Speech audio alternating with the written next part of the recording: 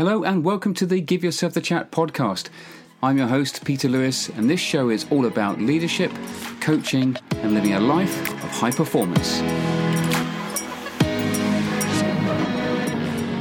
So welcome everyone. Welcome to back to Give Yourself the Chat podcast. Today I've got a good friend of mine, Uttam Shah, who is speaking to me from Venice Beach, Los Angeles, I believe. Uttam, how are you doing? I'm good, Peter. It's good to see you. I'm glad you're keeping healthy, and all is well over here. The sun's shining, and it's a beautiful day. Well, just before we came on, you were telling me about. So you're there, pretty much on the beach. I know you're speaking from your apartment now, but you were telling me about what's going on in the ocean right now in terms of the wildlife and the phenomena. Just describe that again, because it sounded amazing. A couple of weeks ago, started seeing random posts of people saying there's bioluminescent plankton in the water and everything like that, which I've never seen that in California waters at all since I've been living here. I've been here about 7-8 years now, and been visiting here for a lot longer than that, almost 20 years. And I decided to take a drive down to the beach. I mean, the beach is only a mile away, but Brilliant. Drove down to the beach last night.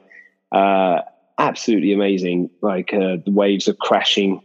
You see this green and blue streaks of the waves rolling in like lightning, and then you see the dolphins swimming in and out of it, and they're causing the plankton to bioluminate as they're swimming through, and it's unbelievable. That sounds awesome. Now, for our listeners, they'll notice that whilst you're in LA, you have a British accent, and I'm going to kind of give the background as to how we met. But you're a DJ and producer. You go by sort of the name of Silky, but You're also into design and everything else like this. But where we met in the airport, didn't we? I was about to board a flight to Florida to do Ironman Florida in November.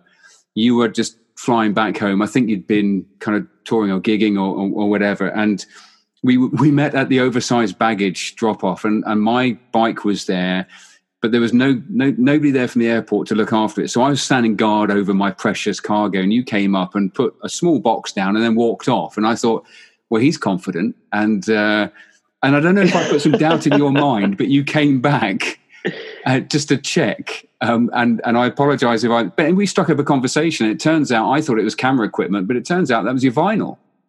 Yeah. It wasn't a small box. It was probably about 2 big boxes, but not as big compared not as big as my box. your not as big as your bike box. No. Which who knows what was really in your bike box. But anyways,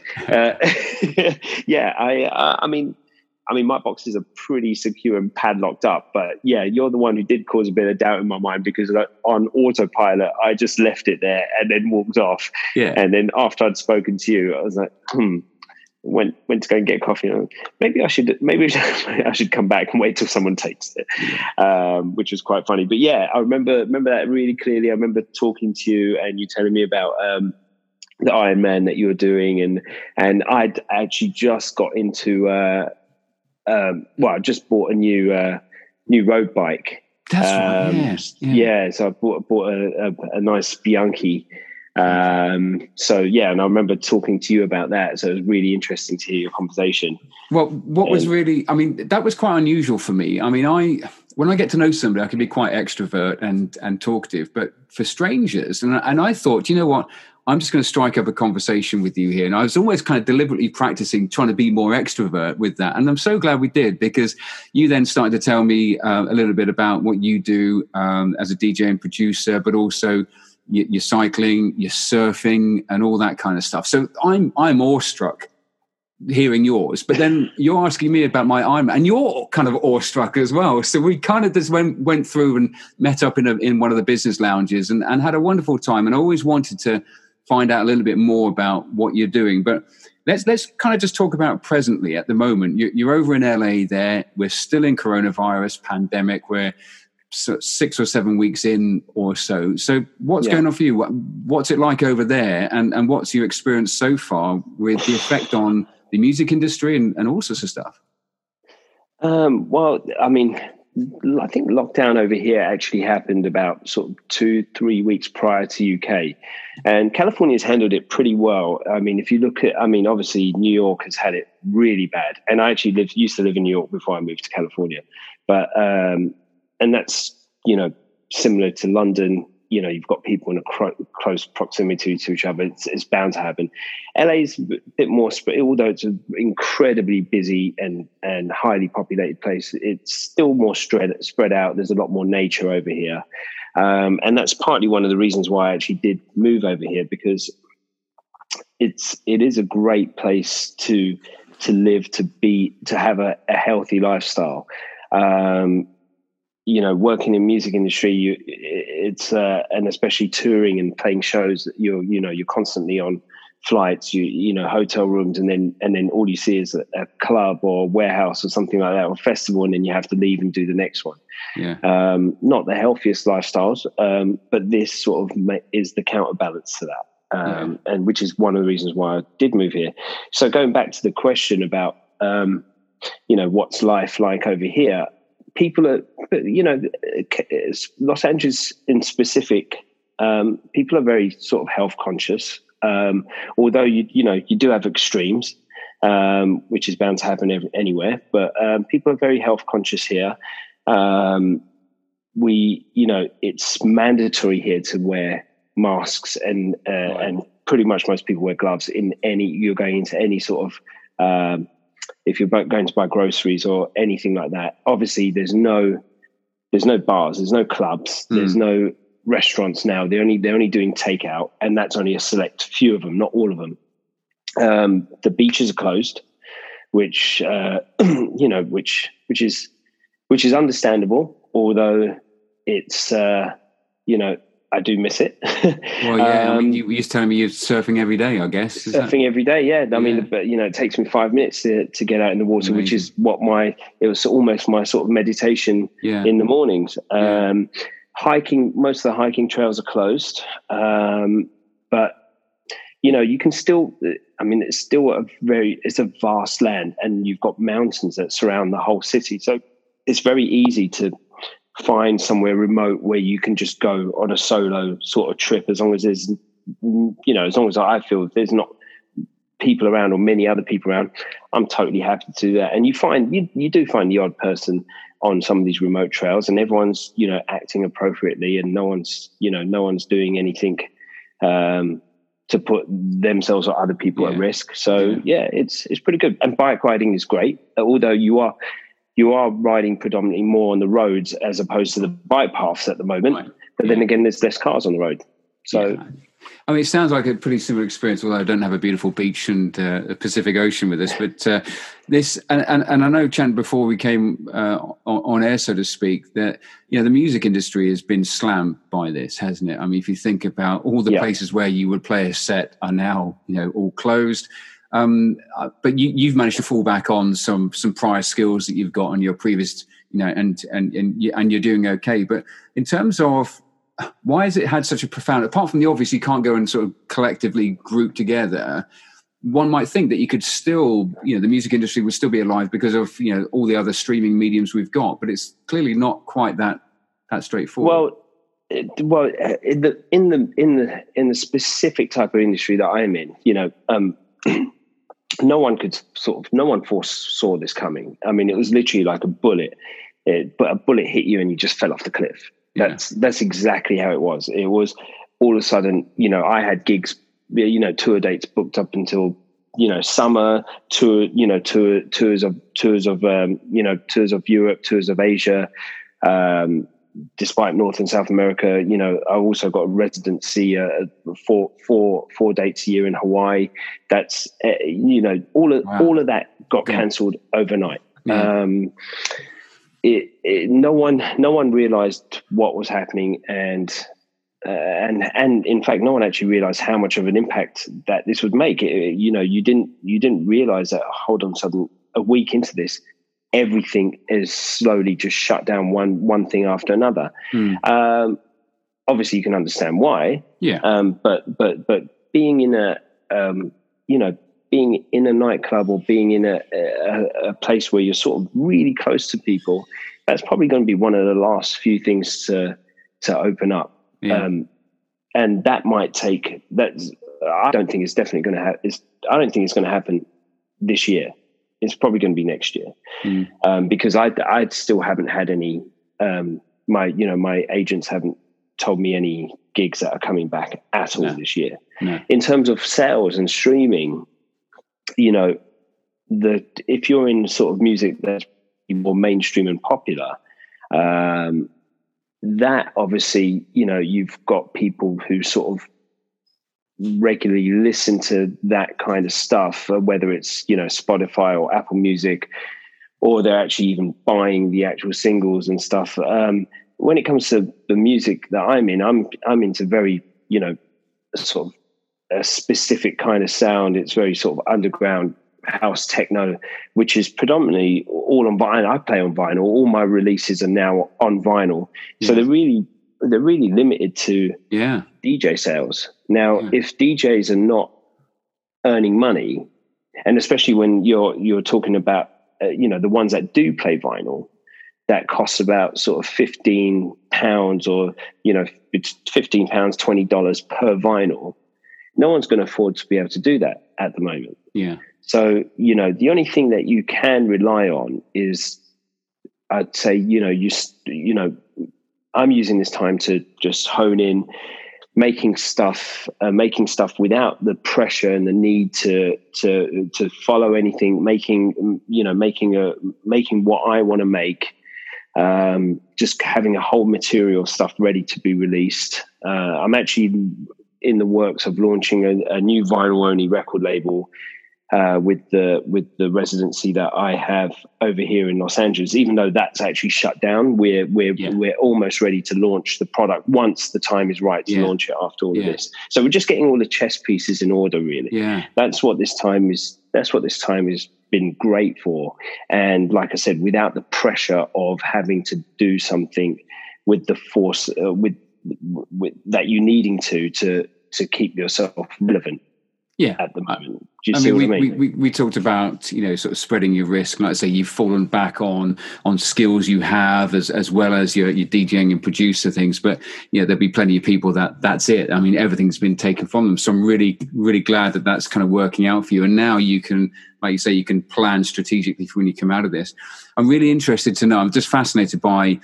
So tell us, let's go a little bit deeper on the kind of music that you play. And I know you're very much a sort of vinyl aficionado and sort of really passionate about that. So kind of how do you come by being the DJ and producer that you are with the sound that you are? I mean, how does that journey happen and bring you to that kind of taste or genre? A long time of work. Yeah, I bet. No, I mean, I started, my parents bought me my turntables. I mean, I started as a hobby before this in 1994, just playing on, went round to one of my friend's houses and he had a pair of turntables and he had some records, and I was kind of starting to get into like sort of soulful dance music at that time, like rare groove and funk and disco and stuff like that. The early days of sort of house music, I would say. Went to one of my friend's houses and he had a pair of turntables, and he was playing the music that I liked, and I had no idea what he was doing or why he was doing it, but I just thought, oh, this looks like fun. so I started messing around on his turntables, and then I started buying records with nothing to play them on apart from my mum's record player, which she had a Carpenters and the Beach Boys on it, so just playing my records on there, which kind of disrupted her peace. So my parents decided to buy me a set of turntables in 1995, and then the headache began for them, which lasted a long time until I went to university. Right. In which case, I was still terrible. I had no idea what I was doing. Were you literally just making this up as you went along, or you didn't have any kind of mentorship or schooling at that point? No? Not at that time. No, not at that time. I was just like learning as well. What's that? I wouldn't even say learning. I was just messing around, and then all of a sudden it started coming together. And then, long story short, I was at university, managed to get a DJ gig in the Students' Union, in which that led to something else, and then it led to one of the biggest clubs at 18 years old, one of the biggest clubs in the country, wanting me to be a resident for them. And that's where I met, mentors of mine, people like Frankie Knuckles, who invented house music, and, a lot of the bigger names that I know and work with now. People who are just gods and idols at that to me, which they still are, but, now they're friends. Yeah. Amazing. It wasn't, never thought it would be a career, or, never thought that I'd go into this as a full-time progression. My parents very much installed in me that, you can do whatever you want, just make sure you get your degree first. Yeah. Great advice. Yeah. Which, thank God, I did. And, and then all of a sudden it just made one record with a friend of mine who was the one who sort of showed me the ropes in production around 2001. That blew up, and then that changed the career. And then I went into music full time, and then ended up moving. I think the first time I actually played in Los Angeles, I was like, one day I'm going to live here. And then got the O1 visa, and here I am. Well, that's amazing. And so when you kind of look back on that, do you identify any kind of sliding door moments there? If I hadn't been in that place at that time, that may not have happened. I mean, how much of that is involved in this, or was it just purely I'm just going to grind until I kind of break through? I mean, you can always say that. I think you could always say that. I mean, I have worked a lot in this industry, and I've put a lot of time. I've put a lot of time, a lot of effort, a lot of learning into this industry. And you can always say that, hold on, if this hadn't happened, this might not have happened. But at the same time, certain things did happen that led on to other things. And if I wasn't in that position, would it have led on to that? I'm not sure. Perfect example, the person that I met, who was the first person who showed me, the first person I made my first record with, a really good friend of mine. I just got this record from, it was a Miami-based label, really huge label at the time. And I just got this record, and I was playing at a bar in Newcastle. And this is a US-based record label with really big artists that you don't know the names of these people. You don't know where they're from. You just assume that these are, American-based artists and stuff. I'm playing this record in Newcastle, and this guy comes up to me, the biggest smile I've ever seen. He's like, "That's my record." He was like, "I can't believe you're playing it. I just," he was like, "This is the first time I've heard it out." I was like, "What do you mean it's your record?" He was like, "I produced it." And I was like, "What do you mean? What's your name?" He's like, "Jim Sykes." And then I look on the label, it says written, produced by Jim Sykes. He's a dentist. He's a dentist. He calls himself he used to, at that time, funny enough, he's the only dentist that played house music while he's working on patients, and he called himself the house doctor, which was quite funny. I love that. But that was his first record. He had made it. It was making music was a passion of his, and then I couldn't believe it. He's like one of my closest friends to this day, and he's the one who basically showed me the ropes on how to make music. I learned basically everything from him. So, going back to it, if I hadn't played that bar and played that specific record out of the thousands of records that I had, could have played at that moment, would that have happened? Well, yeah, go on. Or would I have met him in another circumstance with something else? Well, or was I bound to meet him? Who knows? I guess we'll never know. And you're absolutely right. You can always look, and hindsight's a wonderful thing. So if that didn't happen, it wouldn't have led to this. But I genuinely believe that there's possibly something in the decisions you make or the mindset. I mean, if I gave an example, I had one of the biggest breaks as a trainer and facilitator and coach, because I went on this invitation to go and do some unpaid work. And on the flight home, I sat next to somebody who I ended up doing 3 years work with, and got really deep in their organization. And not only was it lucrative, but it was very fulfilling work. Now, I almost didn't take that work because it was going to be unpaid. But my mindset was, well, you never know what you might learn from these things. And here's an opportunity. So if I hadn't had that mindset, so I do think it's how you go about some of these, how you go about your craft. there's kind of, there was, for me, there was, oh, do you know what? I'm going to go to a new place. This would be a bit of fun. Okay, I'm not getting paid, but who knows? And if you don't kind of have the right mindset, you're never going to perhaps take that opportunity to play that set and then everything falling into place. Yeah, I mean, like, you know, I don't look at it in a way of like, okay, you know, I don't look at it in that way of like, okay, if I do this for this person or I take this, or, you know, am I going to get this back out of it? I look at it, and I know that's not what you're saying. I look at it in a way, it's like, okay, you know what? Potentially, you know, I could do this with this person, and it will be fun for me. I could learn something from it at the same time, and you know, who you know, if you're putting something out into the universe that comes from the soul, it's going to come back. Yeah. I think. Yeah. No, absolutely. I totally agree with you. Now, tell me. So you're very much vinyl, and vinyl is now coming back into a renaissance, but there was a time when it was just all on a laptop and everything else like this. Were you still doing vinyl then? Did you kind of keep it old school, or is this something that has kind of you've transitioned to? Well, so I started collecting vinyl in 1993. So, you know, I had about 10 to 12,000. Can you hear me? I can, yeah. We've got a bit of a, don't worry, you're back on now. Connection issue, yeah. Yeah, that's fine. Is it back on? Yeah, so we're all good now. Yeah, so just, okay. If we go back and answer that question, I can always... So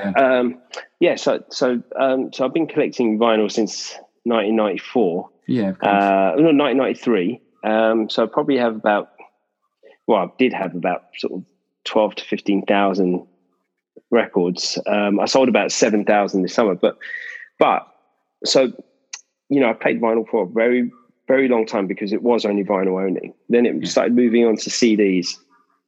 Then that started moving on to the CDs, started moving on to USB sticks. So instead of actually having your CDs, you'd actually put them on USB sticks, which is what everyone uses still now.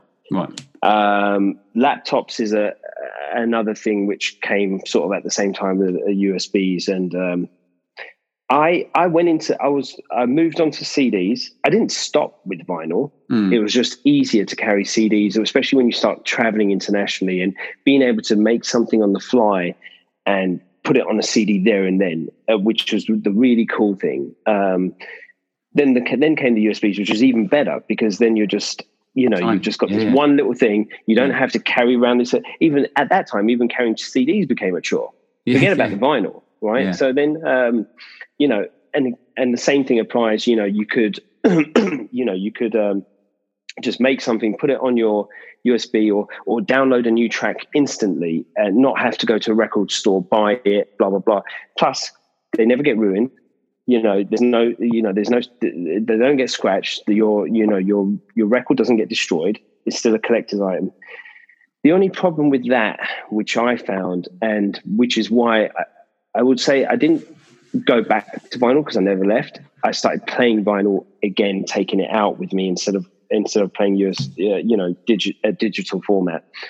I just found that for me, it just didn't. I kind of got lost with where I was with music. There was so much I had on my USB stick. I couldn't really remember exactly. I couldn't remember all the records that I had because you're talking about thousands and thousands and thousands. Yeah. Plus, I sort of got into this trap. You know, you're playing like 3 nights a week in 3 different places. I got into this trap of like being at the hotel room just before a gig, downloading a whole new bunch of music because I felt like I had to, because I needed to change what I played the night before. Well, really, why did I? Because I played to a completely different audience the night before in a different place. But why did I feel the need to rush this thing, which I don't even know the music, but because I could do it so quickly and I could hear it, hear it for like 5 seconds. I'm like, okay, this will fit. But I don't know those records. I was just basically winging it. Yeah. I was winging it because I felt like I had to wing it. Now that completely contradicts what I believe in what I do, because if I'm projecting this music, people are hiring me to play the music that I love to them so they can hear it and put it together in a way that it makes a story from beginning, middle to end. So how can I do that if I don't know what I'm doing, if I don't know those records? So then I just, I remember just being clearly at this festival that I played. And after I finished playing, people coming up to me and they're like, oh, that was great. That was great. I really loved that. And I'm like, did you though? Did you really? Or are you just saying that? Because I felt that I didn't. I felt like I was telling a complete lie when I was up there playing. Seriously? Yeah. So, I remember very clearly, I was like, I spoke to my agent.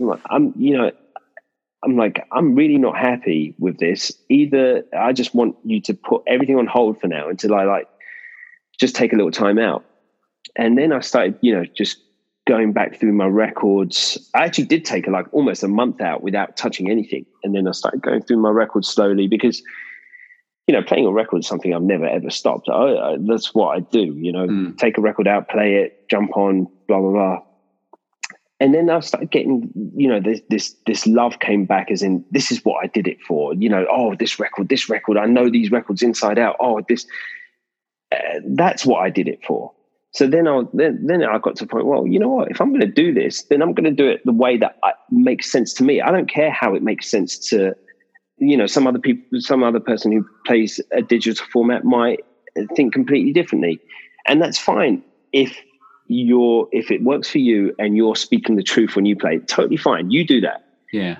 It doesn't work for me. And for me, this is the way it works. And this is the way that I would do my best job and my best performance, bringing that out. So, for me, it's like going back to playing records, finding records, believing in finding stuff that no one else can get, unless you buy that one out of the 200 record that I've got, or one out of 100 copies that are sold, No one else has got it. No one else is playing it.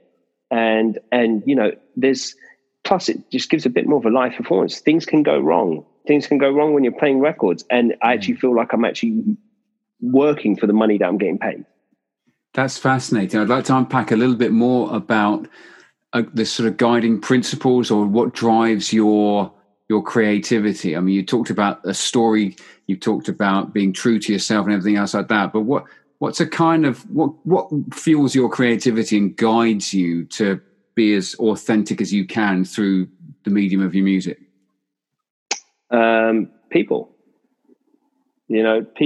People at the crowd, meeting you fuels my creativity.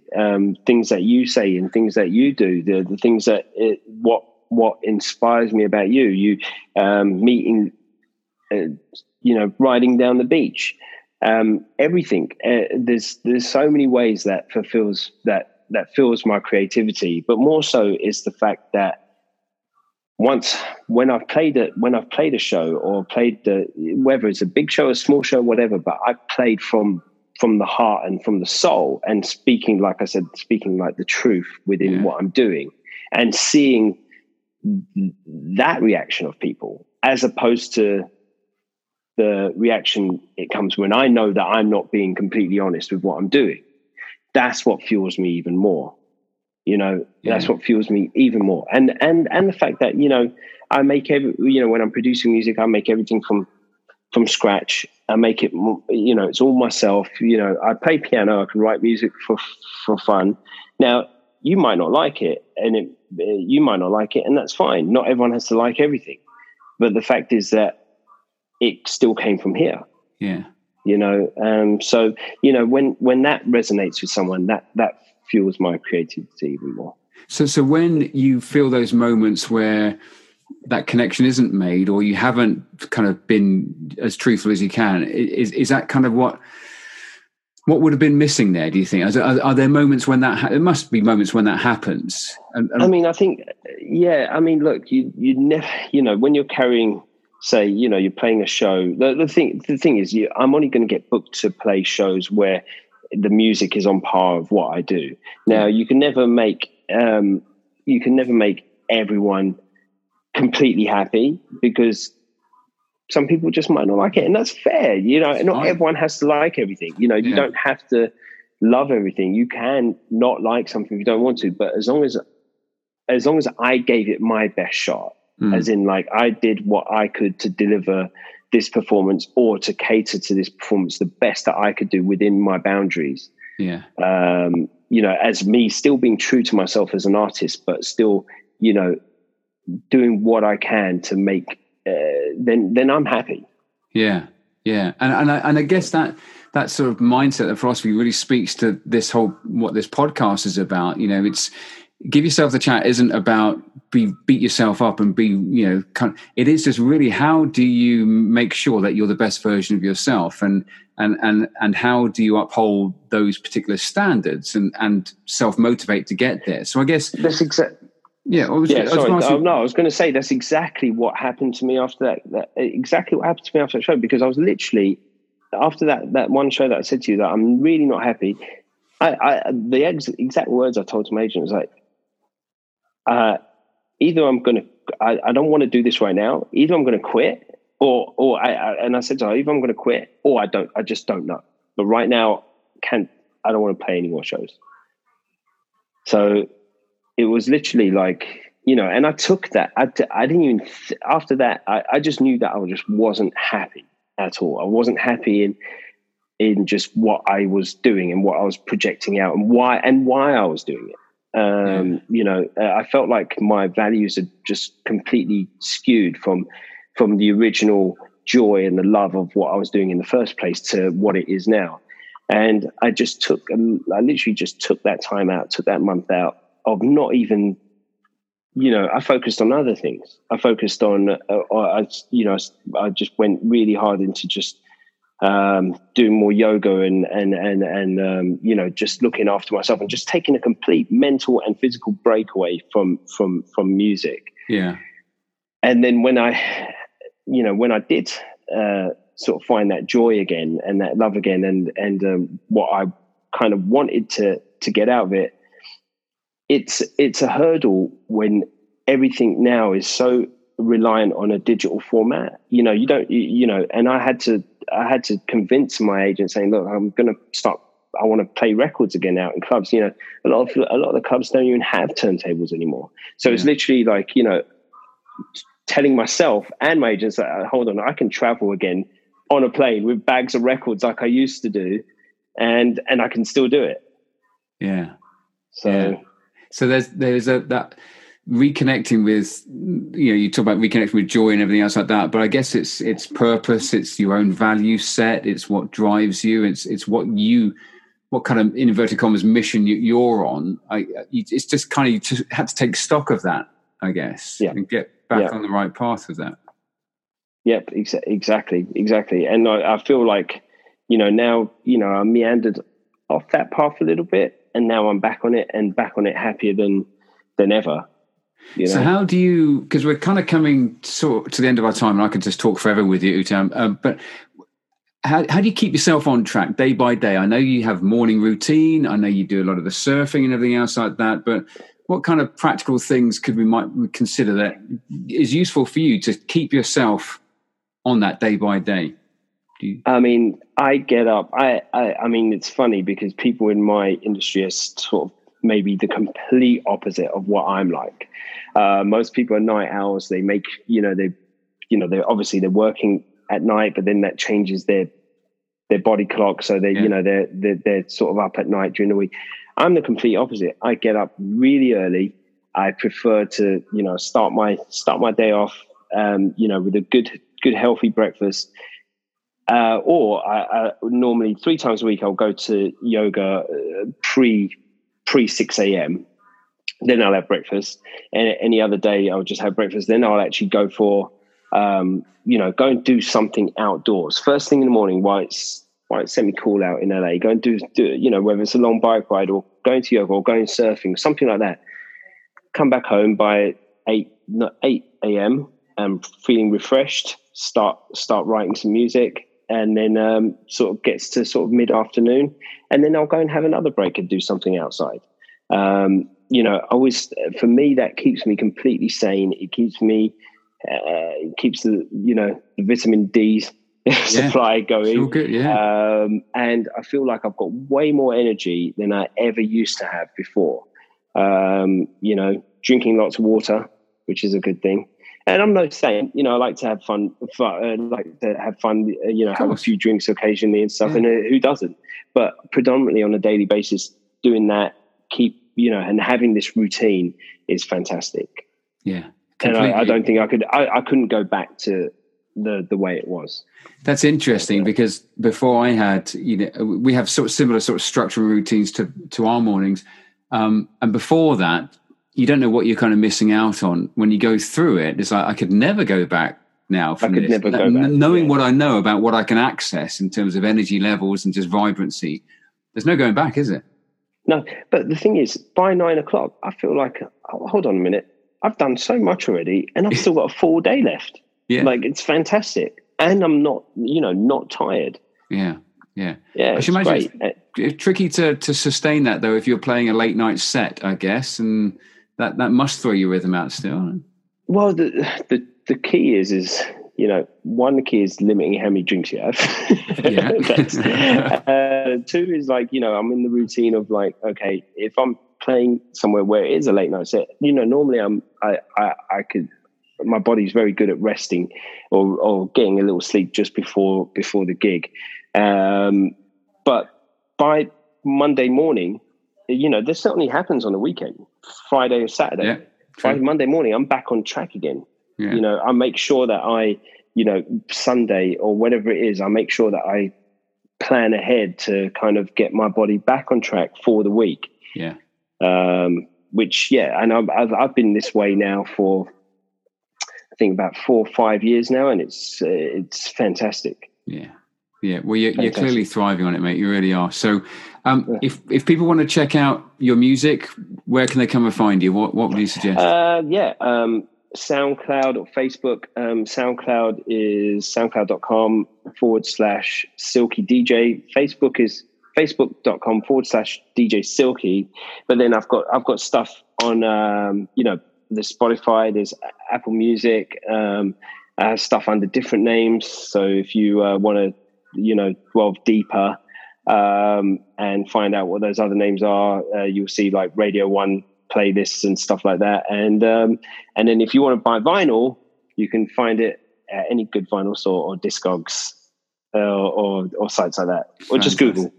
Fantastic. So all major avenues of good music, and mate, it's been an absolute pleasure talking to you. We will talk again at some point further down the podcast road.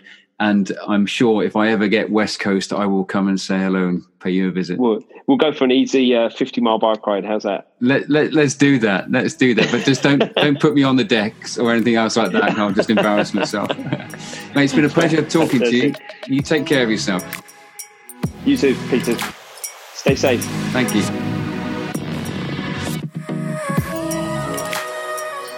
Another fascinating guest there on the Give Yourself the Chat podcast. Uttam, Silky as he's known. Go check out his music. I'm sure you'll enjoy it. And I can't wait for lockdown to be lifted so he can get back on the scene and spreading his passion through his music. I know he's busy preparing for when life emerges from this, but he's not standing still. And I'm sure that he's working on his craft, being a lifelong learner. So if you'd like to join me for a conversation around future guests or episodes and subjects that you'd like me to explore, then the conversation's happening over on LinkedIn. It's also on other social media channels, so hit like, subscribe, forward to your community, spread the word, and let's help people through the medium of these conversations on Give Yourself the Chat. But for the time being, take care of yourself, and I'll see you on the next one.